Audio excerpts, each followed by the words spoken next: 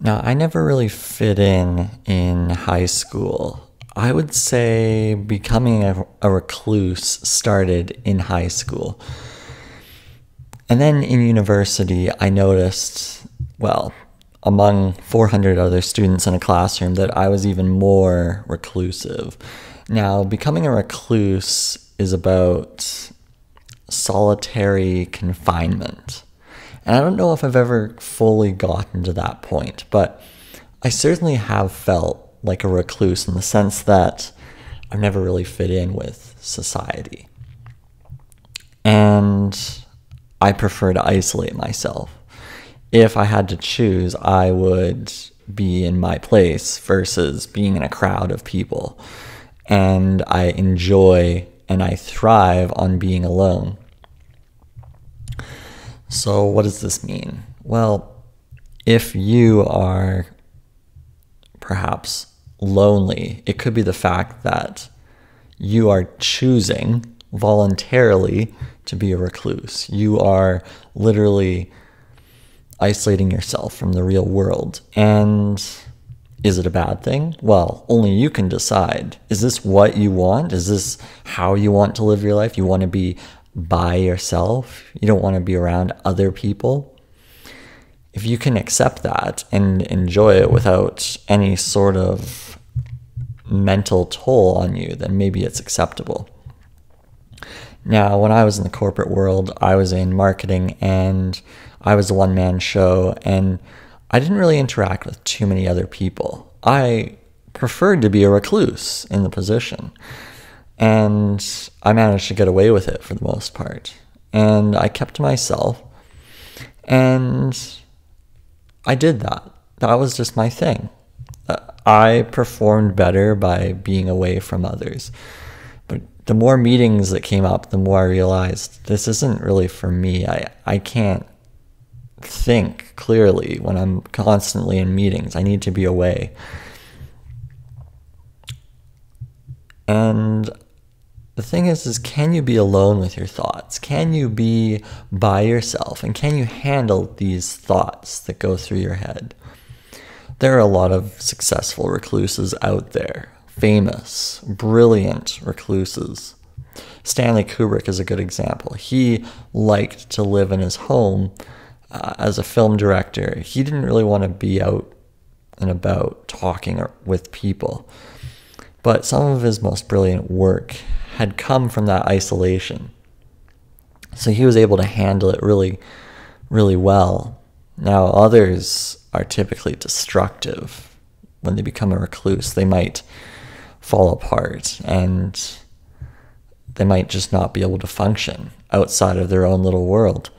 And that can be dangerous as well. But some of the most brilliant people were reclusive, and that brings up the point, is it such a bad thing? Well, if you're not handling it appropriately, for instance, maybe you have addictions and whatnot. So while you're reclusive, you are battling these addictions. Well, then that's probably a bad thing. What if you can take care of yourself in a healthy way? Maybe it's possible. You see, the question is where do you really want to go with your pursuits, your creative pursuits? And then if you know where you want to go, maybe being reclusive is a solution to putting out masterpieces.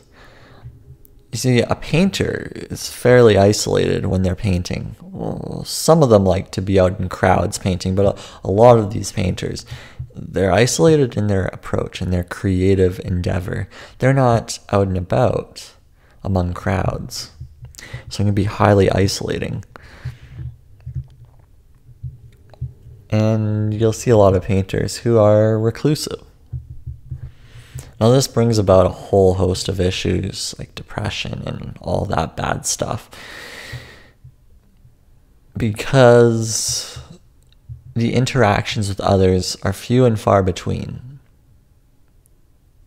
And you have to decide, is that okay? Can I handle that? And that's what you really have to figure out. Some people just naturally do not fit in with others. They think a certain way. They're different in their approach. They're different in their strategies. And they simply do not connect with others on a meaningful level. And they find it difficult to build relationships. So being reclusive is a way for them to perhaps channel energies towards a creative pursuit. And what is wrong with that? I don't think there's anything wrong with that. But what we are teaching everyone with social media, with corporate world, with teamwork, is that we do have to be with others. And then if we aren't with others, we are not going to fit in, and not fitting in is a bad thing. That's what we're being taught. But the best people in the world, the people who change the world, do not fit in. They don't fit in with any regime. They don't fit in with the typical standards. So we need to let people know that it's okay to not fit in. They might be onto something. Of course, there is a risk. There is a risk. You see, if you're not fitting in, there's a risk of your life being damaged. And that'll be very difficult to fix. So the question is what are you creating in your reclusive state? What are you doing in your reclusive state? If it is not productive, then being reclusive might be a very dangerous thing for you.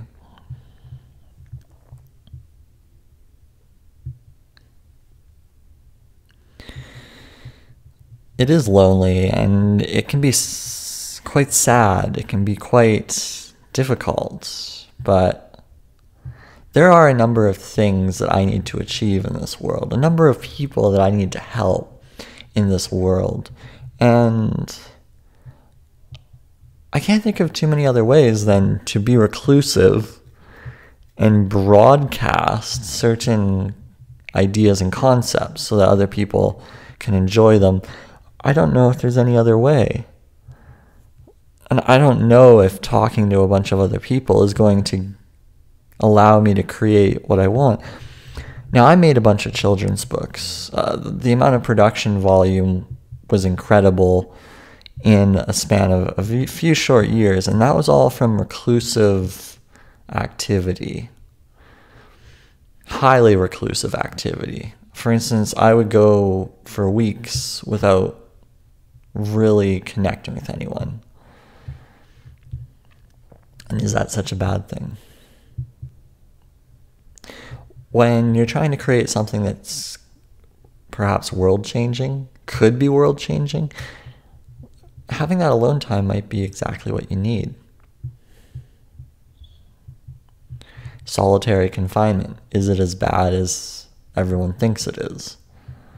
Well, if it's voluntary, it might not be the worst thing. It actually might be beneficial.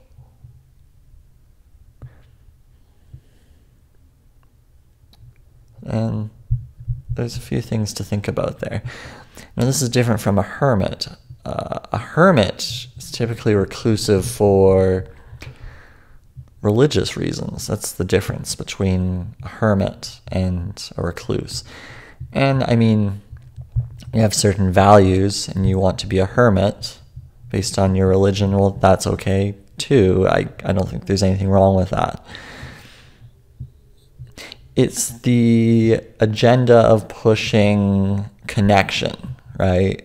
The agenda of social media creating fake connection that is maybe a concern, in that there is very minimal authentic connection with social media.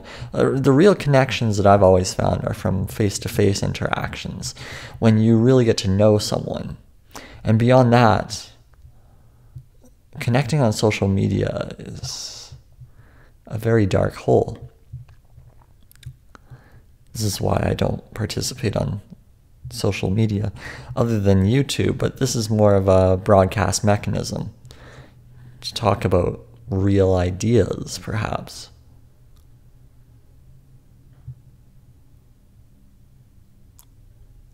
But some of the most brilliant minds are coming from reclusive states. So I wouldn't be too down on yourself if you're in a life of being a recluse, I don't think you should be too hard on yourself. I think you should actually enjoy this moment of confinement, enjoy it, and see what you can produce. See what you can come up with. Push yourself. You might come up with some incredibly brilliant material that people really care about. And what's wrong with that? I don't think there's anything wrong with that at all. Okay. I think that's it for today. Thanks for tuning in.